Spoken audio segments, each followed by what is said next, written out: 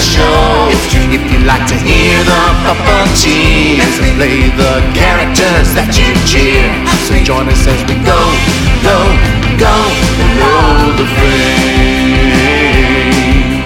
On this episode of Below the Frame, I am talking with the remarkable Debbie Spinney. We get to learn all about Debbie and find out a little bit of what she experienced alongside her dear Muppet performer husband, Caroll Spinney. We're also going to hear a very special Jerry story in a song, too. So, come on, it's time to go below the frame. Woo! Go below the frame. Welcome to Below the Frame. I am Matt Vogel, and I feel like I say this every week, how excited I am for you to hear these little chats that I get to have, but this week is certainly no different. We have got legendary Sesame Street performer Caroll Spinney's wife, Debbie, on the show today, and I am so looking forward to it. You know, Debbie was at Caroll's side for most of his career on Sesame Street, and they did everything together. They were inseparable. And if you've seen the film I Am Big Bird, which I hope that you have, you already know that, but hopefully today you're going to learn something more, especially about Debbie, who usually stayed out of the spotlight, but who you should know is just so kind and loving and really just the perfect match for Caroll. You know, you hear Muppet performers talk about being one big family, and that's true. And I can say that Caroll and Debbie, ever since I first started getting to know them, and I'm not exaggerating, they always treated me like family, seriously. And I treasure that relationship with both of the Spinneys, and I love them both. And I think after this interview, you are also going to be in love with the Spinneys, even more than you probably already were before this. So let's get to it, huh? Let's go below the frame with Debbie Spinney. Debbie Spinney, welcome to Below the Frame. How are you, Deb? I'm good, Matt. Thanks so much. I'm very happy to be doing this. Well, I'm happy to have you here. You know, I think. Yeah, no, it's going to be great. I think that this is going to it's going to be kind of different than the other chats that I've had with Muppet performers, you know, and writers and such, because we're talking with you, who you kind of saw and experienced everything through, alongside your husband, Caroll, who if listeners don't know who Caroll Spinney is, I would be surprised, but you never know. So Caroll was the original performer of Big Bird and Oscar the Grouch on Sesame Street. And Debbie, you were by his side for most of that journey. So that's right. Yeah, so like I said, it's going to be a little different than our other interviews, but I'm super excited about it. We're going to try to hit places that maybe we don't always get to, or maybe aren't as well known to people. And in doing that, I think we should start with your story, Debbie. Because I think some people want to hear about where, yeah, it's fine, and then we're going to see where it intersects with Caroll's story. Okay? Because, if people want to see Caroll's specific journey, they can watch the brilliant film, I Am Big Bird, right? Yes, we loved that project happened. It was really beautifully done. And, Copperpot Pictures they couldn't have done it better, really. And what, of course, for us, we got surprised, and even they got surprised, because what started out to be a story about Caroll and Sesame Street, by the end of, looking through everything we've ever taped and photographed and, written about for 3 years, they came to us and said, we didn't realize it, but we were doing a love story. Yeah. And that made us go, oh, yeah. Like that was really very sweet, because that's how we kind of, that is who we were. And we were, like you said, I've been with them since almost the beginning, of when he first started with Sesame Street. So it was lovely to have that out there. But you're right. I mean, obviously they're not going to talk about what my background is in the story about Caroll's background. But I was born in Brooklyn, New York, and first of 6 children. But after my next sister, 2 years later, they moved out to Long Island. And my mom, Joan, and my dad, Gene Gilroy, he was a musician. And he taught every kid in the entire neighborhood in New Hyde Park piano and then accordion. But he always said when the Beatles came along, nobody wanted to play the accordion anymore. Right. They wanted guitar. So he kind of lost those clients, I guess you want to call them. He also taught in a junior high. And so, like I said, I'm the oldest of 6 kids, and, lovely home. The grade school was our backyard. So we we could roll out of bed and go to school. It was great. Very convenient for late risers. And, all was played in. Oh yeah, we just threw something on and ran out the door, but that was pretty cool. Can I ask you, Debbie, what kind of things did you do as a kid? Well, we all had an instrument that we played, in the school band. What did you play? Certainly because of my dad. Oh, you're not going to. This is hysterical. And it's not the one I should have played, but my dad played the glockenspiel in the army band. So I chose the glockenspiel, and I wanted to be in the parade, with the cape and the marching band and all that. So I did, but I didn't realize that really wasn't a good instrument for me, because even though I could play it, it was too loud and everybody noticed me and I couldn't stand it. All you need is one glockenspiel and it's louder than the whole darn band. And I just was so intimidated that I was going to make I was going to hit the wrong note and everyone would know it. So really, I needed an instrument that would blend in a little more. So that wasn't too good. What should you have played? I should have really concentrated on the piano because I think that was my dad's. And we all played the piano, but it was a little bit more like the cobbler's children going barefoot. Like he'd teach all day, and then we'd get home from school. He'd get out of his 10th student in a row, and we'd go, "Do you want to have a lesson?" And we'd go, "No," and he'd say, "Well, okay, good. I don't really feel like it anyway." And also, if you were to roll a piano down the street in the marching band, that's also probably going to get a lot of attention. No, it would have been tough. Yeah, it would have been kind of difficult. I suppose in junior high, I took up the violin, and I wish I'd stuck with that. But once again, this was probably just peer pressure, and my best friend was like, "Oh, that isn't, that's such an uncool instrument to be playing," and I was like, "Yeah, but it's like I thought it was cool." No, it wasn't. According to all my supposedly cool friends, they said, "Drop that." And so I took their advice, and I regret that to this day because I think the violin is a beautiful, beautiful instrument. It's a very versatile instrument. Well, it is. Oh, I love it, and I really fell madly in love with it when Carol and I started to go to Ireland every year, because it seems that every kid in Ireland does play an instrument, and a lot of them choose the violin. And as you see, when you go to the old pubs and you see everybody sitting around, there's always a fiddle. Yeah. And so I didn't realize that it didn't have to just be the orchestra playing with the classical music, which I love, but I didn't understand that could be, that could get me into some cool places with the violin. But so that was a mistake. That's one of those regrets. Why don't you take it up now? Thank you, Matt, for saying that. I really should. We have 2 pianos in the house, so I fiddle about with that. And you're right. I really should. What the heck else am I doing? I think somebody said something like that to Carol once, that they said that, I'm 50 years old and I want to play the piano, but it's going to take me 10 years before I'll be any really good at it, and I'll be 60. And Carol said, "Yeah, but you're going to be 60 anyway.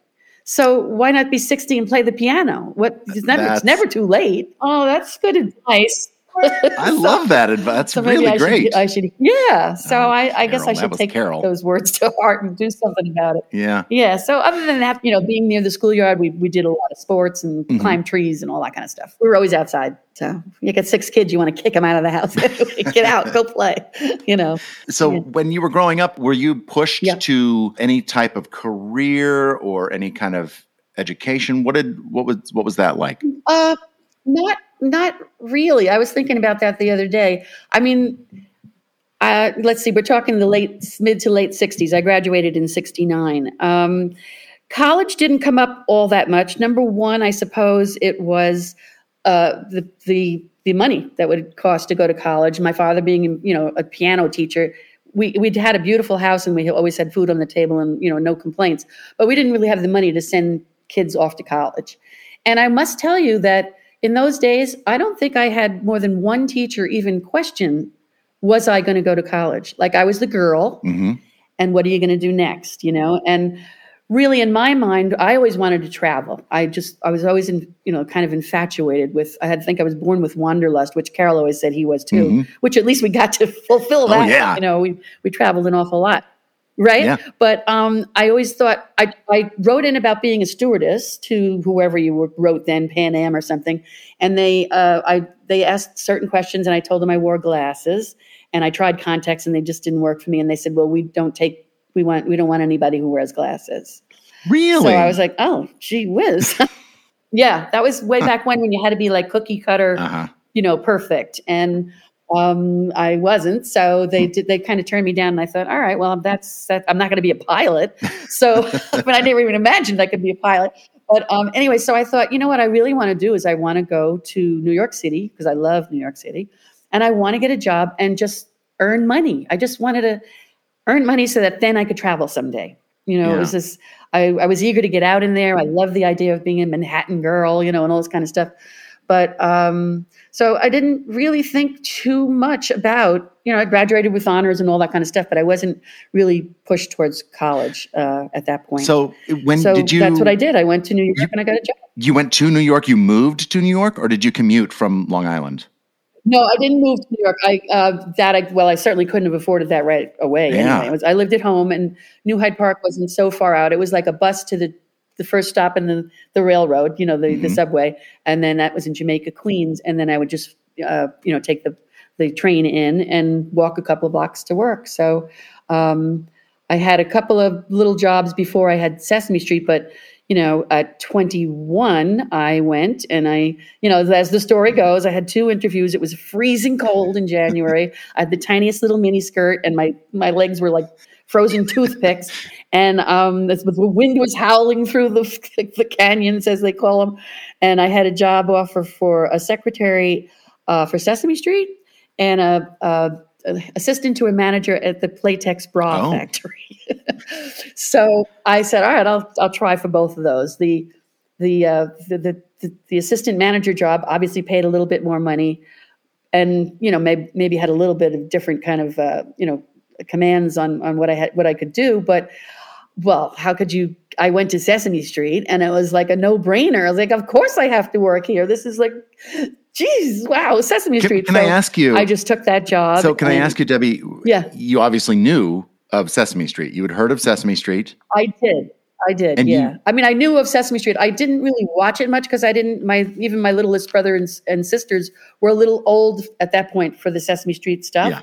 But I still would turn it on because it was fun. It was love. I thought Big Bird was adorable. Uh-huh. I loved Oscar the Grouch. And, I loved them all. I mean, I just thought Sesame Street was great. And to me, it was kind of like, with my father being a musician, and my mom would sing with him before she had 6 kids and couldn't go out anymore and be, the singer in the band. Yeah.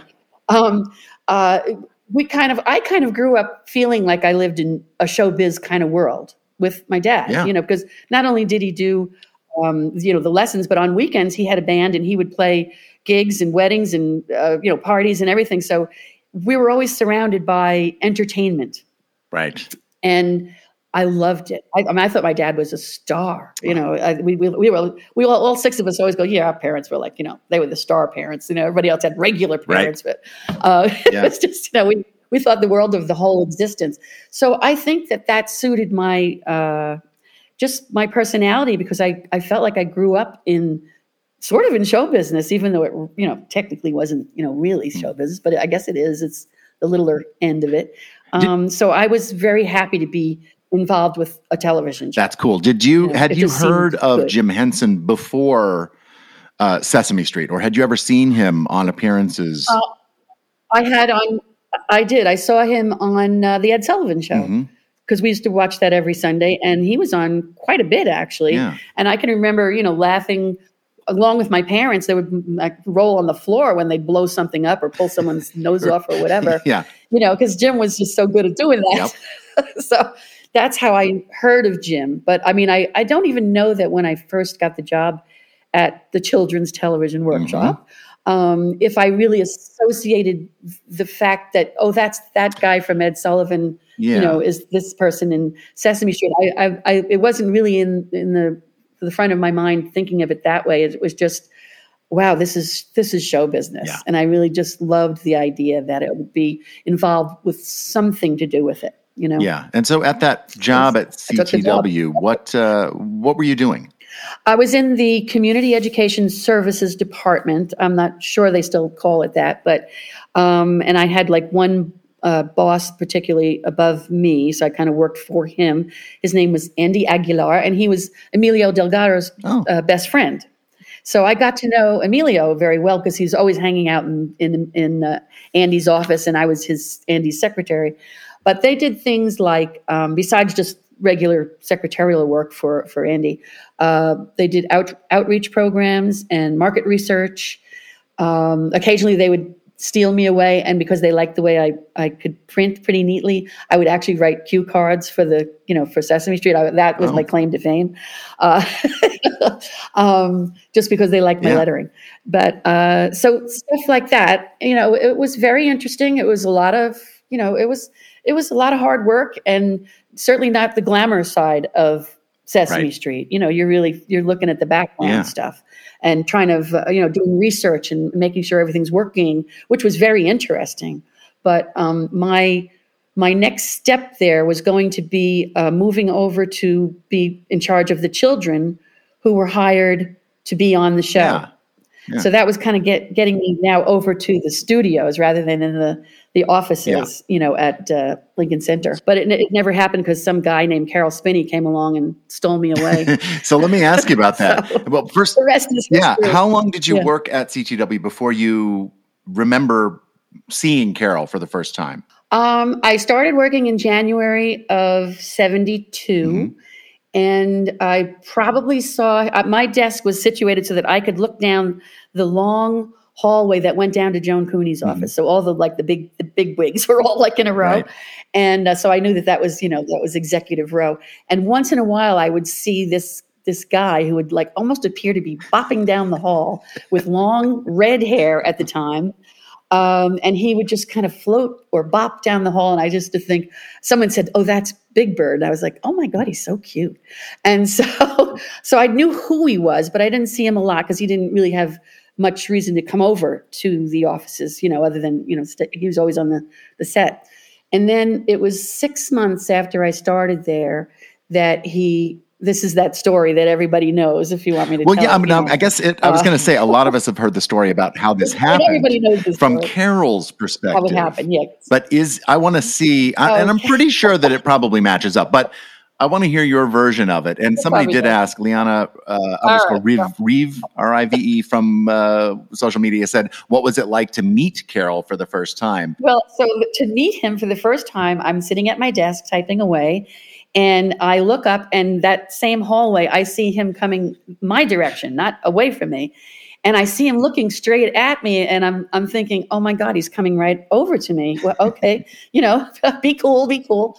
And he comes up to me, so innocent and so sweet and everything. And he, introduces himself. I introduce myself, and he said, I hope you don't mind, but I was wondering if you might like to have dinner with me tonight. And of course, my insides were doing flip-flops because I'm thinking, oh my goodness, he's actually asking me out on a date. And I'm like, but of course, what most people already know is that at that point, I was married to my high school boyfriend that I dated for 4 years. We got married when I was 20. Mm-hmm. And it wasn't going too well, I will say that, only because he was a great musician, but and a nice guy, but he didn't have the confidence to go out and get a job. So I was the only one working, and we didn't really have anything. And it was a struggle. Yeah. So that wasn't going too good, but I was trying to, determined to try to make it work. So when he said, "Would you like to go out to dinner?" I, smiled, and I said, "Thank you so much. That's very nice of you, but I'm due home because I have to cook dinner for my husband." And Carol's face just kind of oh my God. Oh, I'm so sorry. I was like, "No, how would you know, really? It's okay. Thank you for asking. I'm flattered." So he was like, "Oh, okay." And then he kind of walked away. I could tell he felt terrible. I think he was embarrassed. And then that was that. And I thought, okay, well, at least I ran, when I got home, I called up my mom and dad and said, "You won't believe what just happened." So everybody was all excited.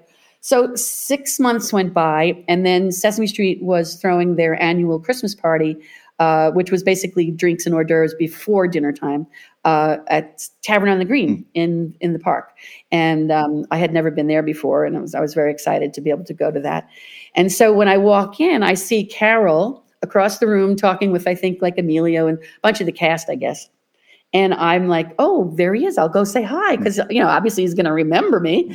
And I go over, and he's big smile and, "Hi, how are you?" And I'm thinking, okay, well, that's so nice. It's so sweet. And we just started talking, and everybody else is chiming in. And he kind of leans over to me. He says, "Listen, when this thing's over, how about you stay and I'll take you out to dinner here at Tavern on the Green?" And I guess in my head, I didn't know what to think, because I know now I'm thinking, well, he knows I was married. But also by that time, 6 months later, through the grapevine of the workplace, let's say, the water cooler talk, is that my marriage was, not doing well. And I was thinking, maybe we really shouldn't have done that. So I thought maybe he heard that it wasn't going well and he's just going to be bold and ask me out again. And so I said, well, thank you so much, but I got to go and, got to go home. So my husband goes, oh, I'm so sorry. Oh, my gosh. Oh, apologetic. And then I left. So 3 months later, which is when I was definitely, the marriage was pretty much over with, just let's part friends. I was hired by Sesame Street to sing. I was singing, but I was there to help children sing on a live album that was going to be the cast, the Muppets in the cast and children. And so we were in a recording studio. Now, meanwhile, you have to remember, my hair went from a pixie the first time to a little bit below the ears the second time, and now a little towards my shoulders the third time. So, and you see why I say that later. But anyway, so Carol's there, and I think, well, geez, he's asked me out twice already. So I'm going to go over and I'll be, extra smiley, because now I know I could be free if he asks me out again, for the future. So sure, we hit it off like crazy. He acted like, oh my God, I'm so happy to see you, blah, blah, blah. And we just went on, and he says, I would love to take you out to dinner, but we're going on tour for a couple of months. So would you mind if I called you back when I get home from the tour? And so I said, no, that would be great. Because I knew by then I'd be all finished, ready to, all free as a bird, so to speak. So the 2 months went by. He calls me up. We go out to dinner. Meanwhile, I was on a television quiz show, won all sorts of prizes, blah, blah, blah. Wait a second. Hold on. You were on a quiz show and you won a whole bunch of prizes. So let's just for a second, we'll come back to Carol. What quiz show were you on? I know. I was on a quiz show called 3 on a Match. The host was Bill Cullen, who was very popular back then. And it was one of those shows they actually held it not too far down the street from Sesame Street, like on Broadway, pretty close. And I went to my lunch hour, and you had to take a written test, 32 questions, and you can only get 2 wrong. And they were like multiple choice, all kinds of trivia questions, like what ship crashed with the Andrea Doria? What's the Nutmeg State? What's a Zephyr? What blah blah blah? So I got 2 wrong, which means I made it. And then they called me back, and I went on the show. You had to. It was half luck, because you're only just turning over numbers on a board, and you get 3 in a match, you get that prize. But in order to do that, you had to answer a lot of questions. And I think one of the ones I won on was the Bible. And I'm not saying I haven't read the Bible, but in those days when you took the subway when you were a young girl, you found that you were bothered a lot by certain types of people who would press up against you. And someone said, well, if you read the Bible when you're on the train, they'll leave you alone. So I had a Bible. So I brought the Bible with me, and I read the Bible every day, and nobody ever bothered me again. And so the winning question was about the Bible. I had to answer 4 questions about what chapter was this, and who said that, and who begat who, or whatever. And I answered them all right. And I remember Bill Cullen going, I can't believe you got that right, because he didn't expect that I would know it so well. But that served me well, that little hint about the Bible. Well, what kind of prizes did you win? You won twice. Well, I won twice, because you had to play the game 3 times in order to win, and it took a day to do it. So it was Monday, Tuesday, Wednesday. I won when I beat these 2 people on Wednesday. I won a car, which I had no car. I'd never had a car. Oh my gosh! Because don't forget, I was married to someone who never worked, so I was lucky. I had a jar of peanut butter.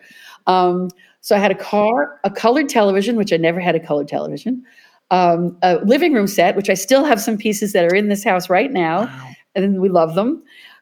Just some extra pieces. I gave the rest. I sold the rest. And what was a stereo system? I didn't have that either. So that's amazing. Forgot one thing. An all expense paid trip to Switzerland. Ooh. For 2. Oh. Now I had never been anywhere, and remember, now I'm like, I'm going to travel. Right. That's what you wanted to do. You wanted to travel. That was it. So now I had this trip to Switzerland. So then I got 2 new contestants, and then I beat them as well. That was the following Monday. And I won a trip to Hawaii for 2 for all expenses paid for a week, which was great. Yeah. A pool table I sold, a bedroom set I gave to my mom and dad, a fur coat I didn't even take it because it was the ugliest thing you ever saw. And and what the very important thing was $1,000 in cash, because if you don't have the money to pay the taxes, you can't have the prizes. And I had no money, so the $1,000 is what the taxes were on the $11,000 worth of prizes. Oh my gosh. So that made me, that way I got the prizes. Oh, that is really cool. As a matter of fact, when Carol used to go to work, I know I felt like a star all of a sudden, because every office at CTW had a television set, and all day for 6 days, that was on every TV in the place. I felt so, like, oh, look at me. But it's funny because when Carol and I were first starting to date, and he would come to visit me at work, you have to go through security, and they would say, oh, we know why you're coming. And he goes, yeah, I want to see, Debbie Spinney. And they'd say, we know you're just marrying her for her prizes. Say, yeah, that's it. So that was that story. And that was right before I met Carol at the recording studio. And he said, in 2 months, he's going to call me. So he did call me, and he took me on our first date, June 4th. That's why we celebrate that anniversary so much, June 4th. And we really fell in love on the first date, honest and true. Where did you go? What did you do on the first date? He took me to Tavern on the Green. Oh, he was going to take you to Tavern on the Green. And I couldn't have gone to Tavern on the Green. Because we had met there. Now, you'd think I would have mentioned to him, like, oh, remember I saw you at Christmas here? But I never did. I think I didn't want to talk about the time when I was saying no all along. I was kind of, I wanted to start fresh. Like, I don't want to talk about the past. Right. So let's not bring that up. But what I didn't realize was that when he asked me to marry him 13 days later, so we got engaged 13 days later on Broadway, he picked me up and swung me around. He said, you will marry me, won't you? And I was like, oh my God, yes. And so that was that. And then of course, once we were engaged, I was going to come up and live in his house in the country, 150 miles away. So I couldn't keep my job anymore. So I worked until mid-July. And this, like I said, that was the beginning of June. So I worked till mid-July. And then we went on our trip to Switzerland. We took the trip. But we kind of padded it a little bit so we could, we rented a car and we just drove all over Europe, which was probably my favorite trip I've ever done, because it was like the hungry years, It was just, we couldn't afford anything, and yet everything was perfect. And we just saw so much. But when we were, and the 1 week that we had in Switzerland, of course, that was they were giving us big bottles, expensive bottles of wine and food and all that. And excuse me. So the first day I said to Carol, I want to raise my glass to you, and I've got to make a toast, because I just got to make a toast. So he's like, oh, happy, like, ooh. And so I said, I want to make a toast to your persistence. And he said, what does that mean? And I was like, because you were persistent. You never gave up. You always came back. And he says, I have no idea what you're talking about. And I was like, you asked me out at my desk, and then you asked me out at Christmas, and then you asked me out in the recording studio.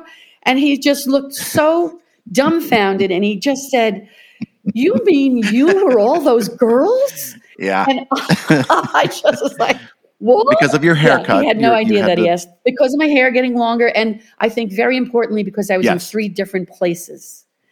Had I been at that same desk, it probably would not have happened that way. But I was always in another place. So, just I don't know. He was always surprised, because he said, I'm such an observant person, being an artist and everything. And he really is. He just, he could close his eyes and draw anybody he just met, but he never knew it was me. And I think that's really I just funny. love that story, because I'm the only girl he ever asked out. Yeah, I love it. And the thing is, what he, there was clearly something about you that kept making him come back to you, even though he may not have realized it was you all of those times, which I love. I love it. That's right. I know. I love that story, because I just love that all 3 girls were me. So, but after that, I moved up here with him, and of course, we would commute to Sesame Street. And in those days, I think it was almost 7 months a year. It was like 110 shows, new yeah. shows happening. So, and of course, Big Bird and Oscar at that point were the stars Yes. of the show. So he was really in almost every scene, and then every night he would have 2 to 3 hours, which I'm sure you now know, of homework to just get the script cut up to get inside a Big Bird, and Yeah. that whole origami thing. So let's I talk don't about know. that a little Do you bit. do I that do too? a version of it, but I Yeah, also okay. ask them to shrink the script for me so that I can put it in with me, because I can still read pretty close up and real small. Yeah, little tiny. But yeah. so tell me real Yeah, quick about, yeah. for people that don't know, the origami script making. What would Carol do? He would get a script. Now, maybe I'll give a little bit of background. So inside Big Bird, you wear a monitor on your chest. And Carol's was flat to his chest and very small, like a very small little window. I don't know, like a 2-inch, very small screen. But he would also have the script true, yeah. inside with him, and it would be Velcroed to the front of Big Bird. But, it's like pages and pages of dialogue. So, Debbie, how did Carol get that dialogue inside the bird with him? That was, it's amazing, actually. First, he would read through the script, and as he was reading it, he would use a black magic marker and outline all his lines, and so that they would jump off the page. And then the tricky part really was having to get the line before his line and the line after his line, just so he'd know when to come in, because you can't just put your lines. You don't know what anybody's saying. No cues. So you just really basically no cues. So he would just cut it down into little bits and pieces. He'd had the big roll of Scotch tape and staples and, the little table in front of him every night in front of the TV and just trying to make it up. And then, figuring out how they were going to block it and then how they would cut. So, I can put this piece in for this 5 minutes or 10 minutes and then take it out, put the next piece in, so it came down to being kind of a work of art, really, but it was so much work. Yeah. At least with Oscar, you can paste it up on the inside of the can and there it is.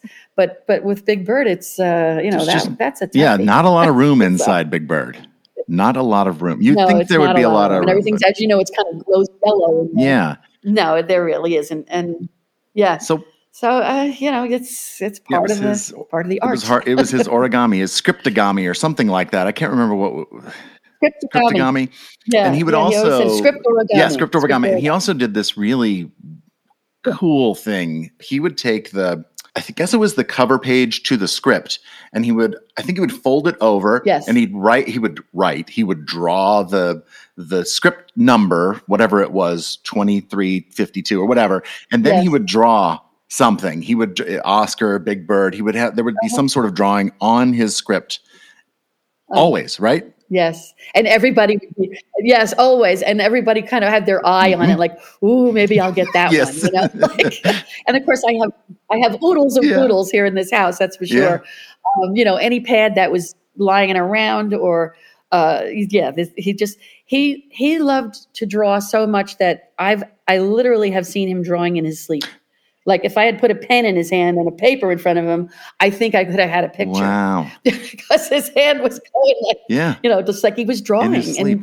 And whenever he sat anywhere, if we went to a restaurant, he would draw on the napkin. He would draw and give it to the waitress or the waiter.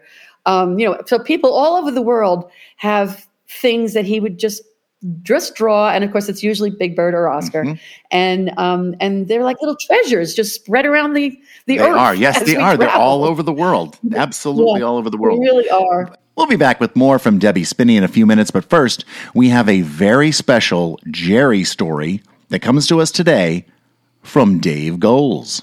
Dave? Oh, I don't think I could begin to express adequately Jerry Nelson's character. It was just as rich and complex as his voice. He was an amazing person, absolutely unique. There was never a Jerry Nelson before, and there'll never be one again. I'll just tell one story. It's pretty inadequate to capture this guy, but it was 1974, and the Muppets had gone to London to appear on a TV special featuring Herb Alpert and the TJB, Tijuana Brass. So Jerry and I and Jim and Frank were rehearsing in, I think it was the carpenter shop, because there were sets around. And during a break, Jerry went over to the back of one of the sets, and I saw him pull a little knot out of the wood framing. It was about 1/2 an inch diameter and 1 inch long. And he brought it over to me and handed it to me. And I said, what's this? He said, "That is a knotty problem." And I knew that the game was on, because there was a long-standing Muppet tradition of people, pairs of people, handing artifacts back and forth between each other. The idea was that you had to slip it to the other person when they weren't aware. And, of course, if you didn't have it, you were trying very hard not to get it. And if you had it, you were trying very hard to figure out how to slip it to the other person. Well, that went on and on and on. Jerry and I passed that knot back and forth for years. Finally, I thought, I know what I'll do. I'll see if I can end the game. Maybe I can package it up in a way that he'll keep it. So I made a beautiful little wooden box, and I lined it with velvet with a little recess that the knot just fit into. And I wrapped it up and sent it to him as a birthday present. And I never got it back. But that game had gone on for about 20 years. And it was just one little thing that he did when I first got there to sort of welcome me into the group. It was quite a privilege to be engaged in a game with Jerry Nelson. I treasured it then, and I always will. When Jim Henson passed away in 1990, Jerry Nelson wrote a tribute for him that he read at Jim's memorial, the Cathedral of St. John the Divine. It was called Floyd's Lament. It was written from the perspective of Floyd Pepper, the bass player of Dr. Teeth and the Electric Mayhem. A few months later, I received a copy of this poem in the mail. Jerry had had a calligrapher render it just beautifully, and I had it framed, and it's been on my wall now for 30 years. I'm going to read it for you. Floyd's Lament. Fearless leader, Dr. Dog, toothsome piano man, playing your joyous song of is, was, and will be.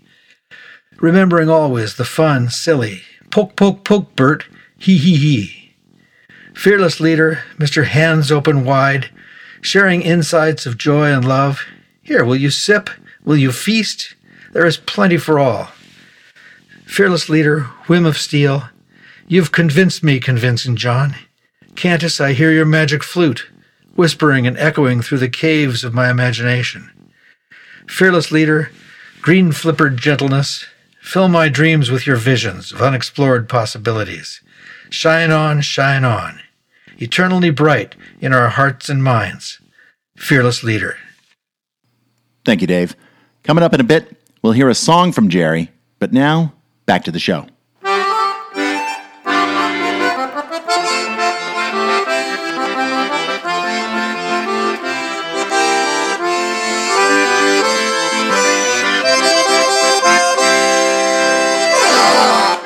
We're back with Debbie Spinney. That's something that we didn't really talk about with Carol because, just kind of seeing Carol through your lens, but he was an artist. He was not only as a Muppet performer, but he was his own artist. He had his own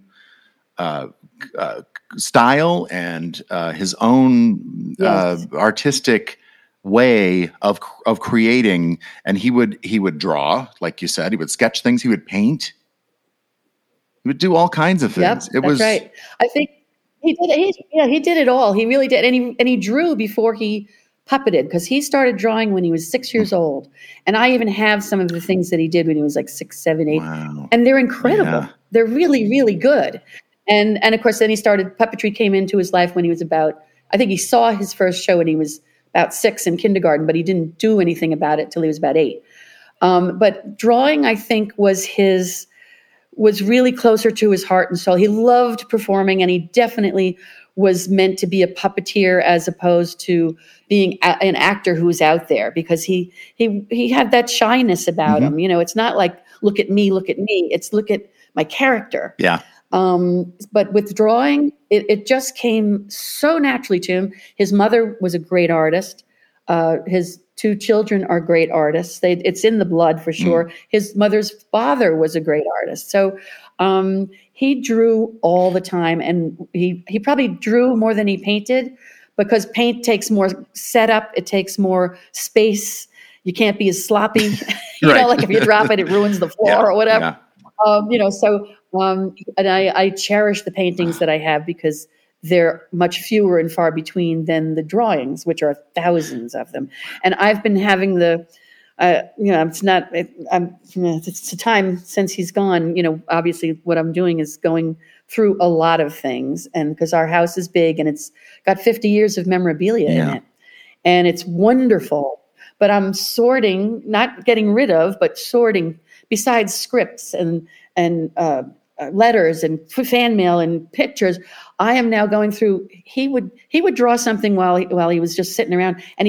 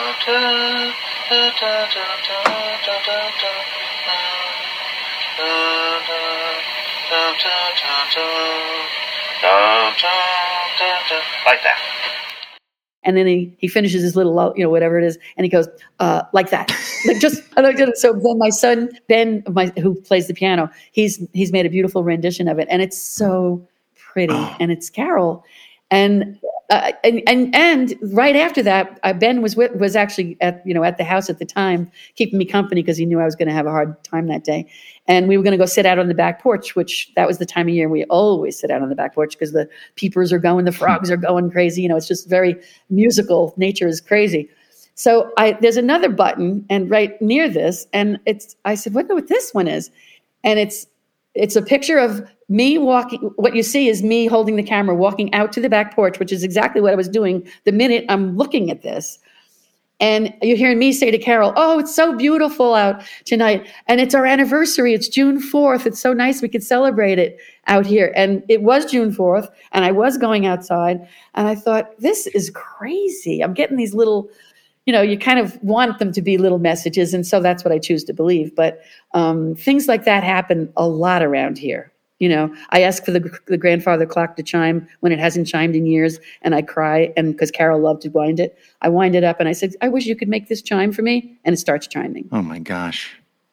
Things like that. Yeah. So I get myself the chills just now. It's just, I just know I talk to him all the time, and I really know he's around. Yeah. Yeah, I love those connections that we that helps. hold on to with those that we love, and then that really is. Yeah. That and our memories are keeping them alive and with us. It's true. It's very true.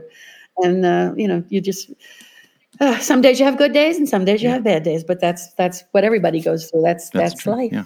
Let's talk about, Carol was on Sesame Street for 50 years, which is an amazing achievement for anybody. Most people, they don't have that kind of longevity in a career. And he did it all, right? True. Let alone playing a child for 50 years. And he did it all on the show. He danced, he sang, he acted, he roller skated, he rode a unicycle, he operated Bruno that was crazy. And Oscar at the same time. I mean, what couldn't he do? He could do it all. I know. Did you ever see him do Big Bird and Shivers when he sings with himself? We put that together for the symphony concerts that we used to travel around to, and he wanted to do something like really spectacular. So the song is "I'm Much Bigger Than You Are, I'm Much Smaller, It's True." So it's a cute song, but it's a duet. So he came up with a penguin that sat in his left hand, the Big Bird's, of course, in his right hand, and he sang back and forth. They did it once on Sesame Street, too, because they thought it was so phenomenal. And I swear to God, one time they sang humming. I don't know how he did that, but well, but I don't put anything past Carol either. Yeah. Do you remember, Debbie? Yeah, but it's crazy. What were some of Carol's favorite things to do on Sesame Street? I mean, he did all those things and so many more. Do you remember, did he love to do the street story things? Did he love to interact with guests? What was the thing that he was excited about when he came to work? Because there's so much to be excited about when you work on Sesame Street. Was there something, though, that he was like, "Oh, I get to do this today"? Well, I know he was always very excited when Marty was in. He just felt that he laughed a lot when Marty was around. He says, "Oh, Marty's in today. It's going to be fun." Oh, that's lovely. So that always popped up. But I think he loved the street scenes, I think, the most. He really, really did. And he loved singing songs, but I think you probably know his least favorite thing was singing in an ensemble, shall we say, because he was very, I think he was a little, I don't know if it's intimidated, but he just found that it was a little more difficult for him to go left, right when everybody's going left, right, because he says, "I'm always going right." I was just going to bring that up. Yeah. So I think the group songs were harder for him because choreography wasn't his thing. He could dance as Big Bird, just as Big Bird, but ask him to dance with someone, a choreographed thing, then all of a sudden that became intimidating. I think what that is, the question I was going to ask was, what was it about Carol, do you think, that allowed him to connect with playing this child, Big Bird, and this grumpy old man, Oscar, and just be those characters? And my experience with Carol is that what he had was this ability to be in the moment. And when you're in the moment, it feels fresh and it is happening right now. So to do something that is like rigid and structured, like right, left, or things like that, is not as easy to do when you are a person that lives in the moment. And his reads as Big Bird, every take was different and fresh, and it just felt different every time because he was, to me, living in the moment. And I don't know. What do you think, Debbie? Yeah. I think you put that really, really well. And it does kind of explain why the rigidness of a choreographed number or whatever was hard for him, because he really, It sounds corny, but he really was Big Bird. So when he's being Big Bird, that's who he is. He's not Carol being Big Bird. He's Big Bird, and the same thing came with Oscar, like you said. And so, he's not pretending to be this. He is this. So I think that's why, he took it very personally. I remember when, he used to tell a story about how Jim took off Ernie once and laid him down, like not on the floor, but just down, like, okay, put that over there. And Jim, Carol was like, "Oh, Ernie, sorry, he didn't mean to put you down so hard." And Jim goes, You feel like that about your puppets?" And Carol goes, "Of course I do." And Jim's like, "No, they're just a tool." No, that's not a negative thing about Jim. That's just how he saw it, But Carol really, Picklepuss in this house, Carol's Picklepuss, he gets a place at the table, for Pete's sake. Yeah. They're kind of real to him. And Carol's nature. I mean, he was a boy through and through, a child through and through, even when he was in his 80s. So that came really easy to him. He loved to play. That's a brilliant part about being. To be a really good Muppet performer, I think, or a performer of any kind, I think you have to be willing to play and just be in the moment and play and listen and just enjoy. You do. Which is what I thought Carol was just so good at. Agree he was with so good at it. Over the years, Debbie, you were on set for so many remarkable things. Can you think of anything off the top of your head, moments that stick with you even now of, oh my gosh, I remember I was on Sesame Street when blank? Well, I think the one that really comes to everybody's mind as far as, the greatest show they ever did probably was Mr. Hooper's death show, because everybody was feeling the pain and they didn't need to do another take. It was real. Like we were just talking, it was in the moment. It was one real. take, I think they did two just in case, but they took one because they didn't need to do two. Wow. That's how I remember it, but it was there for that. And everybody was just in tears, It was so beautiful. And he wasn't really sure and he loved Norman Stiles, but when they first chose Norman to write it, Carol was like, "Oh, I hope this is going to work." Because Norman's like, funny off the wall kind of thing. But it turned out to be, he went up to Norman after that and said, "That was right on. You couldn't have done it any better than that," But I remember, Carol, one of the things that when, because everybody always, the Snuffleupagus thing where is he imaginary or is he not? And then Carol always felt that, remember, I think he told you, he felt they made a big mistake with doing it all in one day. Yeah. It should have been almost like the whole season. First Bob sees it, then, it just would have been funny all along rather than boom. He says, if you woke up on Friday, all of a sudden Snuffy's there. That's right. So he just kind of felt like, wait a second. So that was one of the things that kind of irked him a little bit. But I guess, the Mr. Hooper thing, he was always excited about with guest stars and all that kind of stuff. Well, and you met so many celebrities over the years, over the decades. And, being married to the guy that plays Big Bird and Oscar. Can you tell me about any of your favorites, or Carol's favorites too? Maybe some celebs that you kept in touch with or developed friendships with or anything like that? Yeah, well, I'd have to say that the one that we kept the most in touch with, and I don't know if anyone asked him, he'd always say his favorite was Waylon Jennings. And we met him doing Follow That Bird. And Carol got to spend like 2 days in the cab of a truck with Waylon and they're, singing Ain't No Road Too Long. And, they had to raise the cab of the truck so Big Bird's head didn't, scrape the top. Yeah. And Waylon's smoking cigarettes, and then Carol's like, "Oh, what the hell? I'll have one too." So just because it was like, what else am I going to do? But so we kept in touch with Waylon and his wife Jessie, and in fact, they'd come over here, or we'd spend Christmas with them at their house. And whenever Waylon never took planes once he had that scare. Remember he was the one that was supposed to be on the plane that Big Bopper died on, and he had given his feet up to is it Buddy Holly? Yeah, I guess it's I think it's certainly. Is it Big Bopper and Buddy Holly? Was, I think it was. Anyway, so he gave up his seat for the guys, and they died. So he didn't fly anymore. So he always had this gorgeous big bus, that you sleep on and just party on and all that kind of stuff. And so whenever he'd be around here, he'd tell us to meet him, and we'd go. And his roadie would then take our car, so we could stay in the bus with Waylon and Jesse. And we had a ball. There was so much fun. And then every concert, he would have us sit on stage. Oh, that's cool. And, you feel so special when you're on the stage, and he was much more rock and roll when he was like, what do they call it? Yes. Outlaw rock, like even much rockier in person. So we would sit there, and occasionally we'd sneak Oscar with us, and Oscar would appear, and Waylon loved that. So I guess he was the most fun and the one that we had the most interaction with, from the show. That's not counting, Jim and Jerry and Richard. Right. They're stars. That's true. Here's a couple of quick questions related to Sesame Street that people sent. At M. Donsky asked, what was it like being on Sesame Street for the first time? So, Debbie, can you remember that very first time you actually walked onto the set? Yeah, I do. It was mostly just, jaw dropping. That's a tongue twister.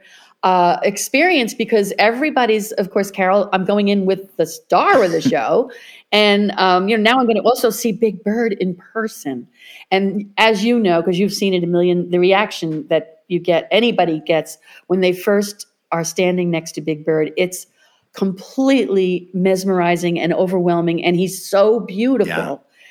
And you just get lost. You're just like, oh my God. I was in awe of the whole thing. And of course, Carol's introducing me as his fiance. And I'm like, oh my God, this is my life. Yeah. How did I get in this fairy tale? It's amazing. And you know what? It never wore off. I felt the same way every time I went. Yeah. If Carol, was across the room, he always used to get upset that he didn't know I walked in the door, like we should know we're in the same place. Yeah. And he'd look up, and I'd have him standing there for maybe 5 minutes, and he'd look up and he'd give me this great smile. And then he'd come over to me. He goes, I should have known you were here. And I was like, oh, well, it's okay. Here I am. This should be an aura around it. Right. Here I am. It never wears off. What was Sesame Street like in the early days? What was the atmosphere like to be on set? Oh, I have to say it was so much fun back then, because you got Jim and Frank and Jerry and Richard and Carol, and there I am standing next to these guys, watching them, because that to me was the show, was watching their faces while they're puppeting. And of course they were hysterical. I mean, if only we had the outtakes, because I know. That would be a show in itself, because they would get crazy and occasionally off the deep end, but it was, you were laughing the whole time. It was so funny. And then they got the work done, and they were all like this bunch of boys playing. And Fran was there too, and she's just like one of the gang as well. But my memory is of the guys with their hands over their head, and just the silliness that would come out. Yeah. And and Carol, was excited to be around them too. I mean, he loved Jim since the first time he saw him. I guess would have been probably Ed Sullivan show too. So I think for Carol, it was sort of like, wow, I'm part of this. This is just so pretty strange. amazing. What was something that you remember about Carol that instantly makes you smile? Oh, his smile. I know, yeah. As soon as I see his eyes, well, his eyes too, but his eyes smiled too. But he would smile, and it just makes me smile. I keep a picture of him smiling right where I sit most of the time, and I just look up and I smile because he's smiling at me. Yeah. So I guess that's it. He just had the best, little twinkly eyes and a smile. Yeah, and a lot comes through in that smile, especially he's looking at you. Yeah, his face gave a lot of expression. Yeah, I know. You said this before about Switzerland being probably one of your favorite vacations, but you would go to Hawaii every year for a long time. Yes. What were those times like? Yeah. What would you do when you went to Hawaii? And how long would you spend there in a go? They were idyllic. Well, first of all, let me just backtrack. Switzerland, that was the trip I won, remember, in the quiz show. Yeah. But that's just and it's the Alps that really, and the architecture. But actually, we didn't really enjoy, other than that trip, we actually didn't enjoy Switzerland very much. We liked Germany and Austria. But the experience, The okay, Alps so that are then, there. There is a difference. Yeah. You know, the houses look a little different. The food is a little different. And Switzerland is much more expensive. And also Carol was stationed in Germany in the Air Force. So they speak German in all of those countries. Right. But we just kind of had we felt we had a kinship with those parts of the Alps where Germany meets Austria. And that's where we always went, stay in the same room, same place, same everything. But in Hawaii, we, once we had the trip that I won, we, of course, who doesn't fall in love with Hawaii? Right. And so I think the next time we went back actually was when we did Sesame Street for, I believe it was almost 2 weeks. We were on Kauai, and we hadn't been there before because the trip was on Oahu. And we fell madly in love with Kauai because it's magnificently beautiful. And then once we saw that the other islands are really cool, we started island hopping. And when we hit the big island, which is called Hawaii, we loved Kona. And so in 1989, we bought a house there. And it was like a wooden, all screens. You didn't really need windows in Hawaii. And it was one lot from the sea, but it was a vacant lot, so we could kind of look through the brush and see the sea. Wow. And it was a lovely little neighborhood, and it had a beautiful closed, not screened in, but overhead was it was a lanai that had a roof. So Carol set up his easel, and he went out and got paints and airbrush and the whole works. And every day he would paint on the lanai. And I took up needlepoint because I wanted to sit next to him and watch, but I was like, I got to do something. Yeah. So just sit here and watch. But and then you could hear the sea, and the temperature was perfect, and so it was very idyllic days. We'd have tea in the morning, and then he'd paint in the day, and I'd sit next to him, and then certain days we would just say, the heck with any work, we're just going. We always picnicked, which we did up here at home all the time, and in Hawaii we'd go out later in the day. We'd find a beach, and Carol was so funny. He'd always have to have. We both of us weren't good with the sun, but he definitely shouldn't be in the sun. He was so fair. But we'd put up a tarp, and he had to have garlands of flowers all around the tarp. He had to decorate anywhere you went. And so, in the backpack, he'd have the tarp, the garlands, the pretty towels, for the rugs for the floor, and then we'd have a little barbecue and bring whatever food we were going to have, and some kind of maybe some wine or some whatever. And we just had the best time being on the beach, and then we'd come home, and in the back of the Hawaii house there was a little screen house kind of thing. Maybe it was 12 by 12, and it had a big hot tub in it. And we weren't really hot tub people because we don't like being in hot water. So we kept it like body temperature.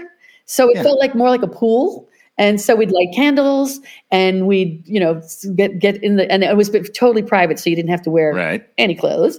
So there we are, little kitty dippers, with the candles, and, sitting out back in the jungle. It was really like a jungle. Cool. And we spent every evening in that hot tub, and just, it was so wonderful and so lovely. We had it for 14 years. So actually I came home, I wound up having, I think he did 2 paintings one year. So 15 paintings came out of having the house, because each year he would do a painting. Wow. And they're big canvases, and then we'd ship them home.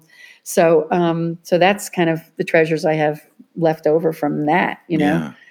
So those were great days. And we got to meet a lot of nice people, and we even continued going back even after we sold the house. But that's right. Just to see the friends. And then I know that you also would then at Christmas time you would always go to Ireland. We go to Ireland, and luckily this year, of course, last year it was closed. The whole country was closed because of COVID. But this year they are allowing people in, and travel if you're vaccinated and all that, which is good because I'm certainly vaccinated. And so I'm going to go, and it's hard because I'm going without him. But they're going to plant a tree in his honor. And I already have a tree planted there for my mom in her honor. And so I'm going to do that. And they've asked me to make a coloring book of my life. I thought it was going to be like of Carol, so I could easily just go rummage through all his drawings, and I could have in 2 seconds I could have a coloring book, just have the kids color all those drawings. But no, they wanted it to be about me. I'm like, what the heck? I don't even draw, So I got my son Ben to come and help. I put it all together what I thought I wanted. So I stole a few things from Carol. Like I decided to call it My Favorite Things, and like my favorite thing was being married. Really to Carol, but I put, because I thought for coloring purposes, being married to Big Bird. And Carol had drawn us on our wedding day as Mr. and Mrs. Big Bird. So I used that cartoon so the kids can color that in. That's great. And then just other, picnics. One of them was picnics and stuff like that. So yes, I will be going and putting up our tree and decorating it just like Carol would with me. Yeah. And hopefully he'll be there. With me over my shoulder. He'll be there. Yeah, I know he will, especially Ireland. Yeah. What a spiritual place that is. Let's talk. Yeah. We talked about Hawaii. We talked about Ireland. Let's talk about the home that you live in now. And I've been there, and it is an amazing place. But if you had to describe it, it is. Yeah. If you had to describe it to somebody that had never been there, what would you say about your house and how it came to be? Well, first of all, Carol bought the land that the house is on in 1961 for $2,000. He got 48 acres of land, which was $40 an acre, which is crazy. It's crazy. But then again, you've seen it now. Then it was really just very thick woods and swamps, and no building or anything there. So over all these years, it's been cleared, and where there were thick groves of laurel and stuff you couldn't even walk through, there's now grass. And the swamps, in the old days, they used to encourage you to cut down the dead trees, dig out the muck that's in a swamp, put it on the side, let the dirt drain, because it's very fertile dirt. And then the water, we're on a water table here, it just fills up spring-fed, instantly. So they become, what was a swamp is now a pond. Then the year later, the dirt is all dry. You spread it around that pond, put some grass seed on, and out pops grass. Wow. So, that's making it simple, but and certainly not counting for how much that costs. But that's really how it evolved over the years, And then the house, Carol built the first part of the house, which now it's rather big. It's like 7 levels, which is crazy. Now that we got older, we were like, what were we thinking? But it is all kinds of levels, and it looks like a big chalet that we based kind of on, in the Alps in Bavaria. Yeah. And so I would say that's the style kind of. And then, it's just, we have 13 picnic spots, like I was saying earlier. Can you name some of those? Name some of those picnic spots. Oh, there's Lover's Leap. There's Beaver Lodge. There's Cliff House. That's a gazebo and a picnic area. There's Lake House, same thing. Perillo Palisades, which is named after my sister. The whole place is named after everybody. You go wherever you go, it's it's a name of somebody in the family. Jessica Lake, that's our daughter. Let's see, they go. I could go on and on and on, but that's what we hardly ever cooked in the house. We always picnicked. So we cooked really nice, meals and set it up really pretty and all that. But we just love being outside. So that was really fun. So Carol was a caveman in a previous life, I know, because he loved building fires. Not a pyromaniac kind of fire, but fires that served a purpose. Nice, perfect fire. Yeah. More with Debbie Spinney in a minute, but first, it's time for a song from Jerry Nelson. On the podcast, we have featured songs on here from Jerry's album Truro Daydreams, and today is another one of those. The song is called Zanzibar, and this is a demo of that song that found its way onto the final record. So take it away, Mr. Nelson.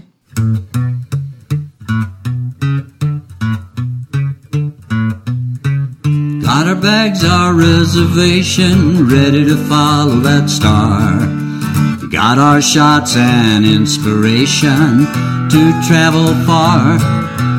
Car, a plane, a taxi, taxi, plane, and a car. Gonna take us to Zanzibar. How exotic.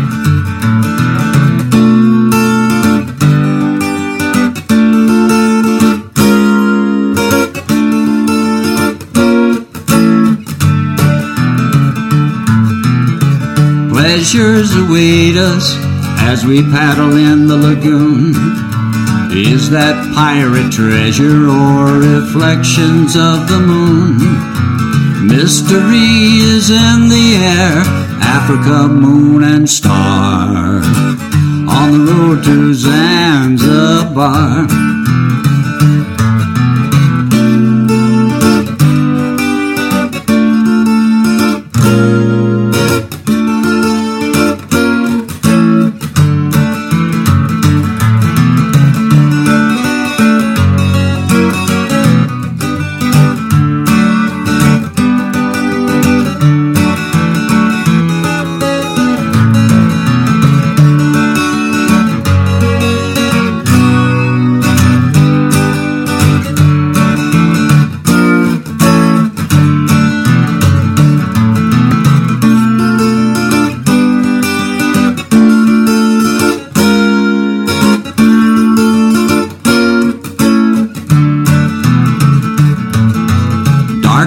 On the horizon disturb us not at all, as we leave the bars to gaze at the stars, hear their song of love.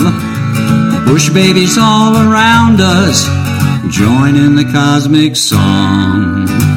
Oh honey, it won't be long. You know what I'm talking about.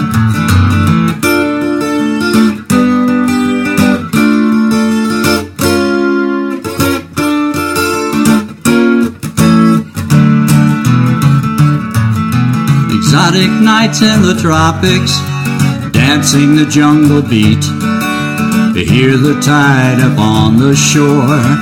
Oh, what a treat. Well, it's burned right into our memory without leaving a scar. I'm talking about Zanzibar.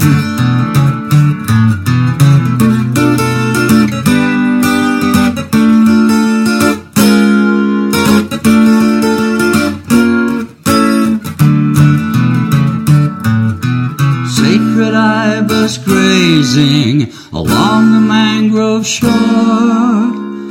Now we know what life is for.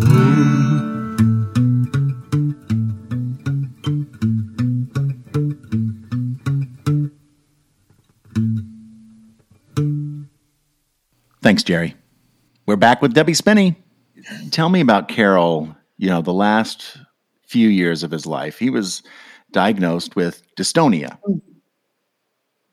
What is that, and what does it do to somebody? Well, we certainly had never heard of this before. When Carol was about 80, towards when he was going to be 81, which is the end of the year, his left hand, the three fingers, pinky, ring, and middle, started to curl a little bit in, and they thought it was something called Dupuytren's syndrome, if I'm saying that right, that looks just like that, and they can do operations to make it better. But then they discovered he had all sorts of tests just to make sure it wasn't like a stroke that was affecting him, or his heart was great, he never had a stroke, none of that.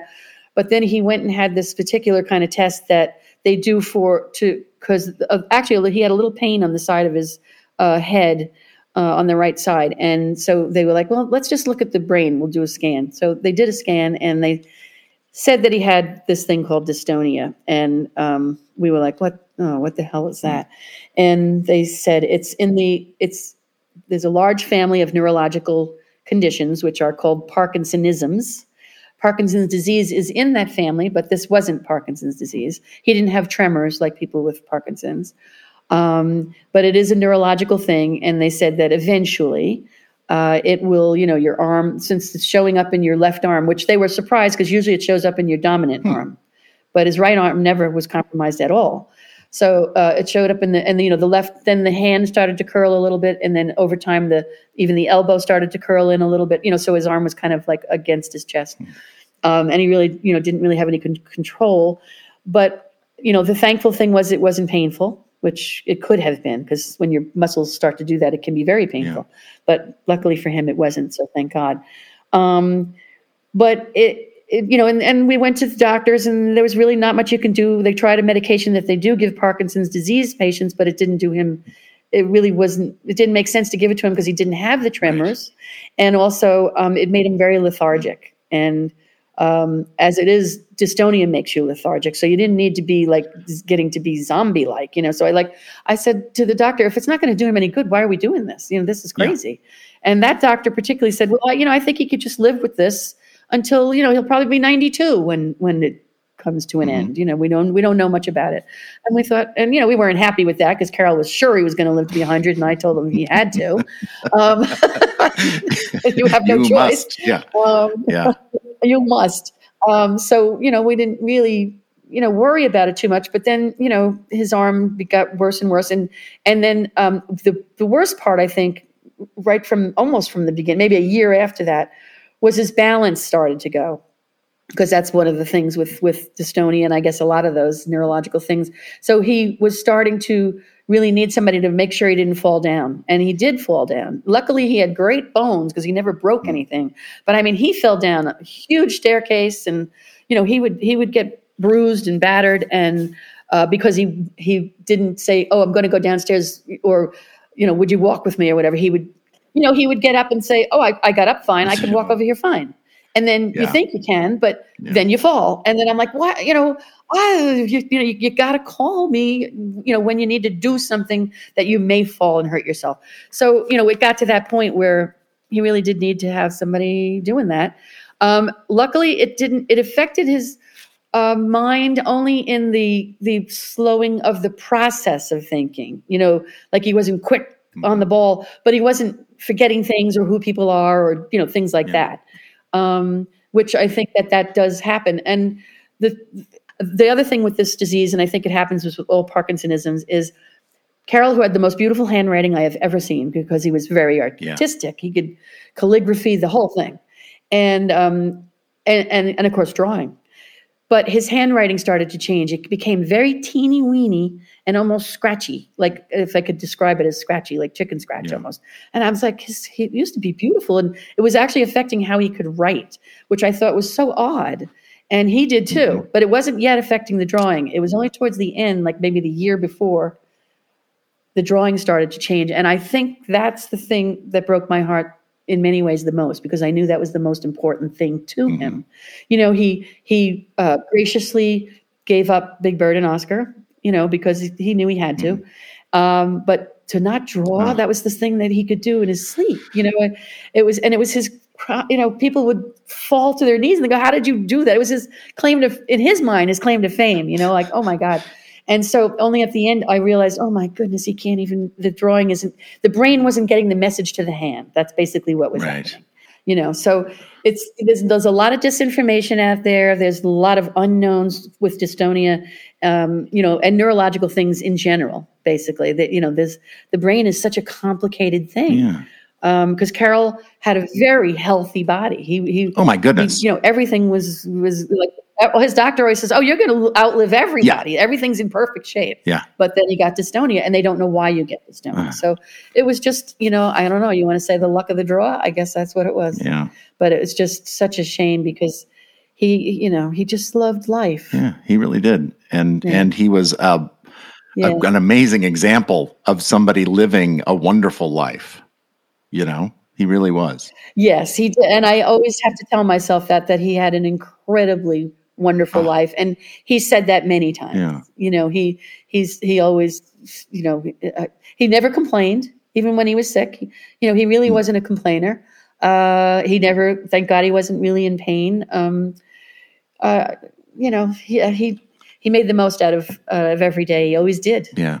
I mean, we both knew that neither of us we were always going to be there for each other, always. And I'll always be there for him forever, but, it's just a week before he passed away was like almost Thanksgiving. So a couple of days before that. And he wasn't really in great shape, but, he was very tired but he had a great Thanksgiving. He ate a humongous plate of food and I was like really so happy. And he just, he looked at me, he goes, "I think I really am going to live to be about 100. And this is like, he's really not doing too good. And I thought, well, if anybody can do it, he certainly can. It wasn't meant to be, but, so. Well, I hope you know this, Debbie, that Carol was so lucky to have you. So lucky. And that, I know is hard, taking care of somebody, your person, taking care of them like you did and being there for every moment. I am so grateful. And I know Carol is to you for being there for him, Well, I wouldn't have it any other way. And gosh, if I would have, I wish it was me who had it, just because I felt so bad that here's this incredible human being who has to have this happen. But, none of us know what's going to come along. And, we've lost our pain. You lost your dad. I lost my dad. You lose them as it goes on. And now they're getting older. Yeah. You're losing more. You lose people that are closer to you, that are friends, that are, it becomes more of a reality that is life. Life is losing things that you love and figuring out how to move on beyond that. And to me, keeping that person alive through their memory and my memory, or through my memory of them. Definitely. Yes, I believe that's true too. They do stay alive as long as you know them, remember them, and love them. It's still there. I feel the same way today as I did. It's almost 2 years ago now. It was, what was it? Today's the 20th. So 2 days ago was the 3-year anniversary of Carol's retirement. On the last day, he taped the 50th season, and we did the retirement party for him. So that was 3 years ago. Gosh. And then coming up, December 8th will be 2 years, that he's gone. And,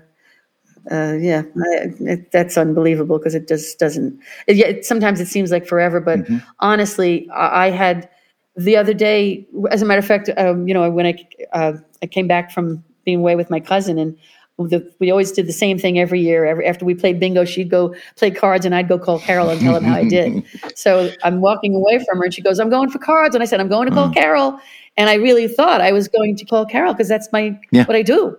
And I walked like a couple of steps, and that just did me in, because I was like, oh my God, I can't call him. I ran to the room, and I lost it for about a half an hour, but because I forgot. And it was that moment of pure happiness that I was going to go call Carol, and those moments are really rare, I think maybe that's nowadays. Part of our coping with somebody that we love no longer being here, is we can almost feel like, oh, they're at home while I'm away, or they're away while I'm at home. And you kind of can fool yourself in a way to believe that they're still with you. Right. And then it hits you in those moments. Yes. Oh, you do that. It's very easy to do. And maybe because, people like you or me, we travel a lot, actually. And so you're gone, and you think, oh, they're over there. Right. They're just not right here with me. They're back there, and then you go home, and it's like, oh. Yeah. Then it hits you again. No, I was wrong. The reality hits you. So you can fool yourself very easily, really. Yeah. Okay, Debbie, I'm going to, now I did this, I've not done this before on this podcast, but I asked people on the internet to send along questions. Okay. And they sent along a lot. And I can't possibly get to all of them, but I'm going to try to get to some of them. First of all, a lot of fans passed along love for both of you, and saying that they love you guys and they miss Carol, which we all do. And then here are some questions for you. Patricia Miranda asks, have you kept in touch with Xiao Fu from Big Bird in China? Yes, I have, as a matter of fact. It's been a couple of months now, but I do email her, and she emails me, and she's very successful in banking in China, and mostly Beijing, I think, and she goes to Hong Kong a lot. She always says how she's still looking for her Carol, because she's never found a love yet, and she's I guess she's in her 40s now, but she has such. The days of Big Bird in China are her happiest childhood memories. So we talk about that a lot. That's lovely. Yeah. That's nice. She's a lovely girl. I'm hoping she gets to come and visit. Yeah, that'd be great. Jaden LeBron asks, what do some of your hobbies consist of, and how do you stay active in this day and age? What do you do? Active as a word. Okay, my hobbies. Well, I mean, I still occasionally needlepoint, because I do find that relaxing. But I mean, I am traveling, so I suppose we could say traveling is a hobby. Really what I spend my days doing mostly is sorting, going through files and cabinets of wonderful things, drawings and letters and fan mail and scripts, because I'm trying to put together this might be, maybe this is a question that's going to come up, but I want to put together I'm not sure what to call it, a library, a museum, an exhibition of Caroll Spinney, the life and times of Caroll Spinney, kind of. And I have an interested place, which is here in our town of Woodstock. They have a private academy.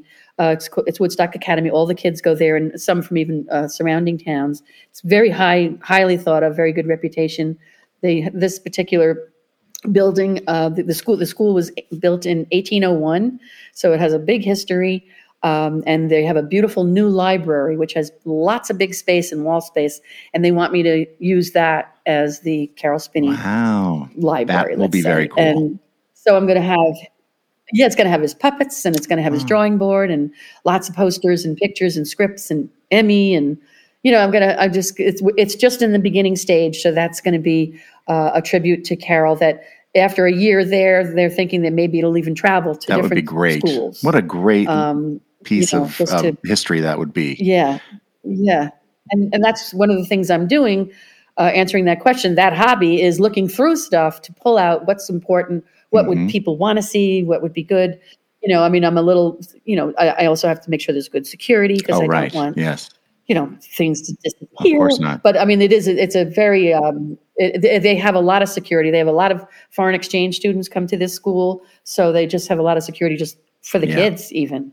So that's like my big hobby right now, is getting that thing. That sounds like a lot. So I'll let everybody know when it's up and running. Maybe one day it'll become there'll be a companion book to go with it that has Caroll's artwork and even pictures of the puppets and things, and it would be really cool. That would be great. That would be really great. And that's another thing I am working on is, and Caroll's actually wanted to do this, when he was still with us. First, we separated his artwork into Christmas and non-Christmas, and because everybody's always said they love his Christmas cards that he does, and I've already found a drawing of his that I'm using this year. Blah blah blah. It's always going to be a Caroll drawing, and there's plenty of them that nobody's seen.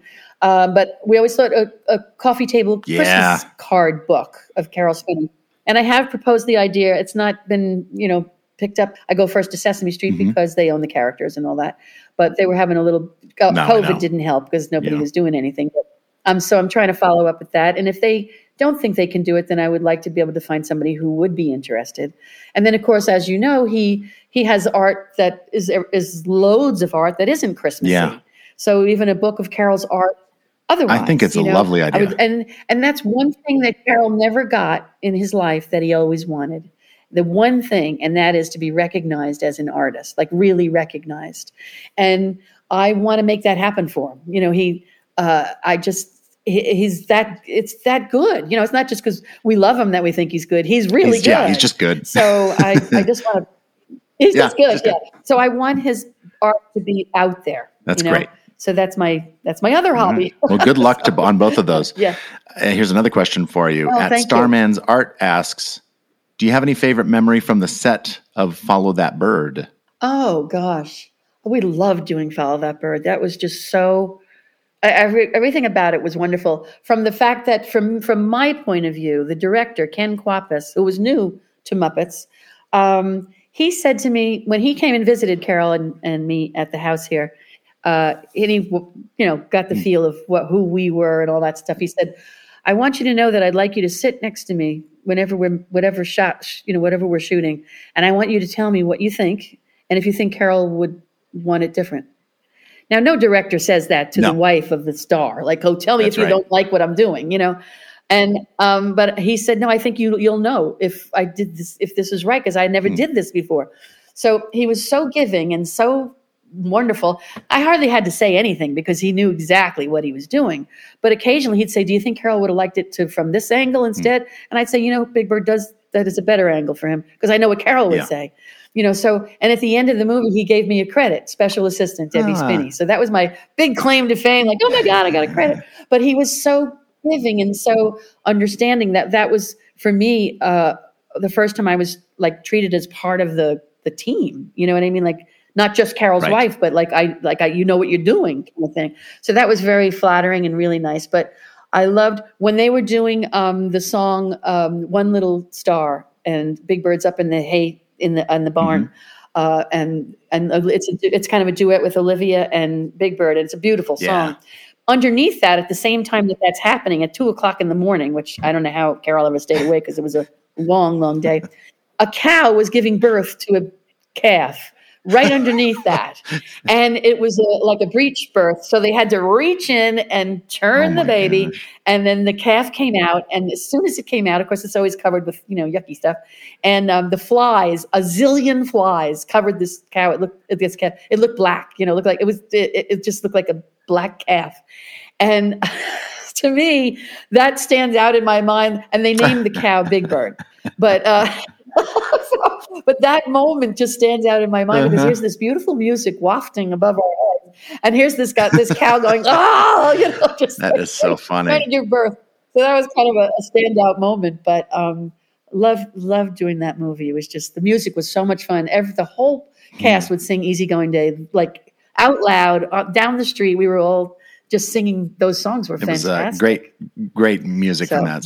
Plus, we had fun in Toronto too. Lisa Soares, she said your little roadie Putnam frame shop friend sends her love. Oh, and okay. Hi, Lisa. And she was asking about the extra stuff from I Am Big Bird. I think there was something out there about releasing the spinny cut of I Am Big Bird. Oh, I think that a lot of people had asked if there could be more home movies in it. Mm-hmm. Like in the special features part. And I'm certainly happy to do that. I mean, I have such good stuff because I took movies of everything. I mean, really, it's ridiculous. But I don't know that they're going to put that out. I mean, if I was more computer savvy, that maybe Matt, you'll help me. I could do things where I put out home movies. I mean, I even have a making of a Muppet Family Christmas that I took. That is the making, of all the guys doing it, and it is the making of that show, and that was one of the favorite shows we ever did. That show, and I just love that I taped the background. I know, you get so I got a lot of stuff that could be seen. That's amazing. So I don't know if it's going to be affiliated with I Am Big Bird, but it would be nice to have it out there. It would be. I agree. Yeah. From Charles_Tucker 790 says, what's your best favorite moment with Carol, Jim Henson, and the rest of the Puppeteers? Was there like a moment that you can think of? Oh God, and Jim. Well, I just love, I've already touched on, I guess, just being on set and watching them all work. It's just so much fun and hysterical and all that kind of stuff.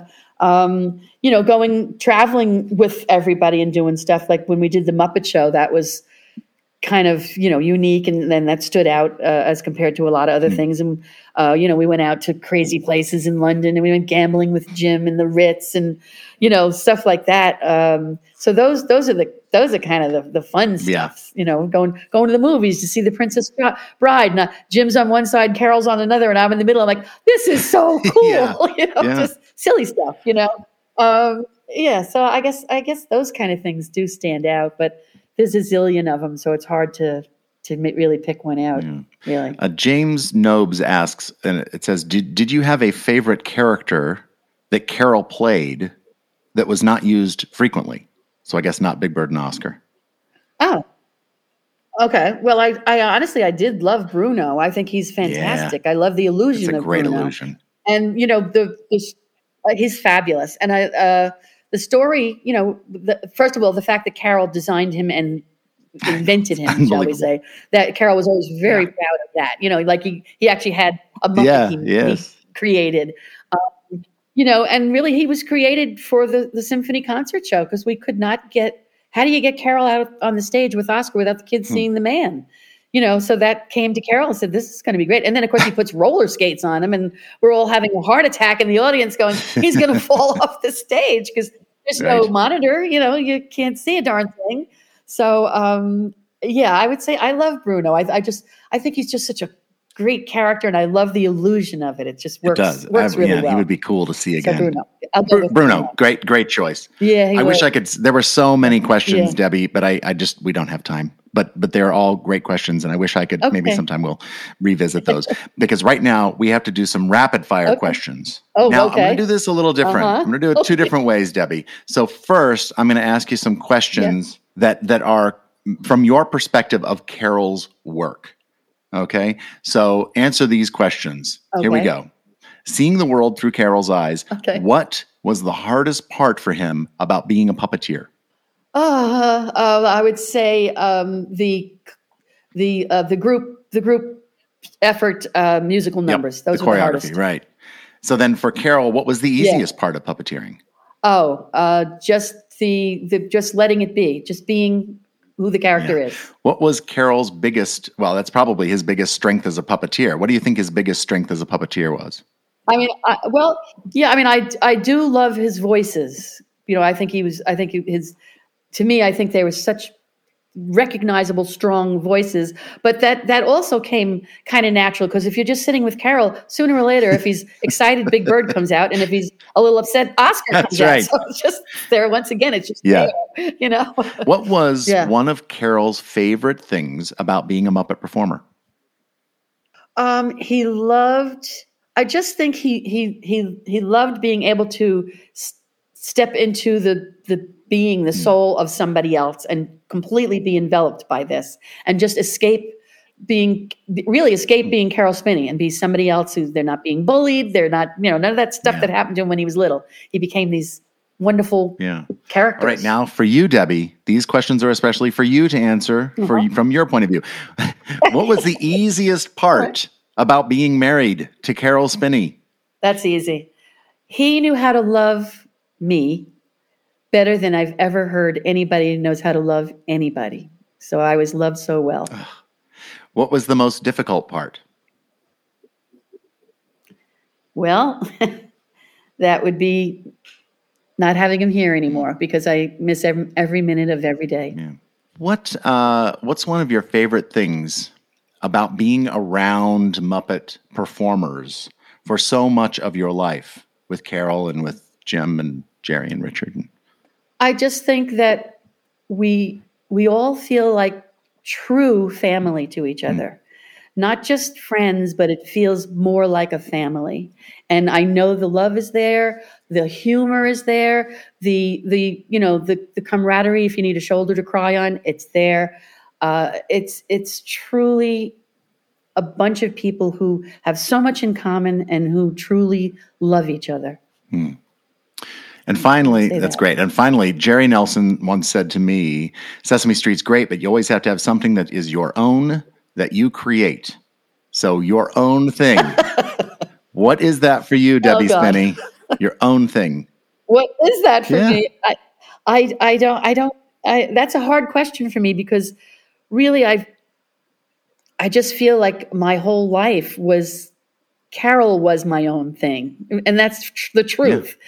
So I'm kind of looking for it now, I suppose, because I never had. My family is very important to me, always has been, and Carol, they're our kids and my brothers and sisters, they're our best friends.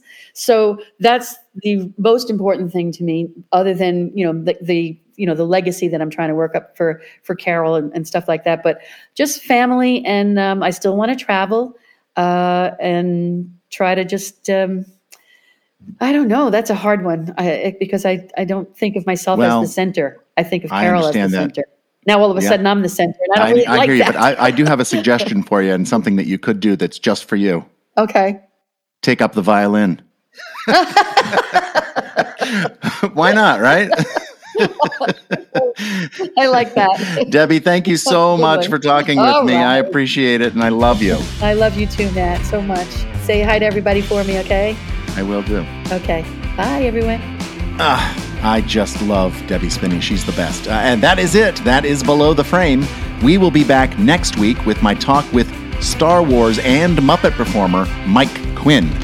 You can get updates and stuff about Below the Frame and Muppets and Sesame Street and everything else that I feel like posting on my Instagram, Twitter, Facebook, and TikTok accounts at Welcome Matt V, or just search my name.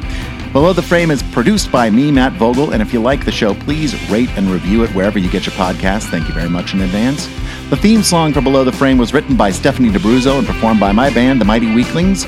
Our podcast logo was created by Dave Holteen at DaveHolteenDesign.com. Special thanks to Dave Goals for sharing his Jerry story today, and thanks to you, the fans, for listening. I am Matt Vogel. We will see you next time when we go below the frame. Bye. Go, go, go below the frame.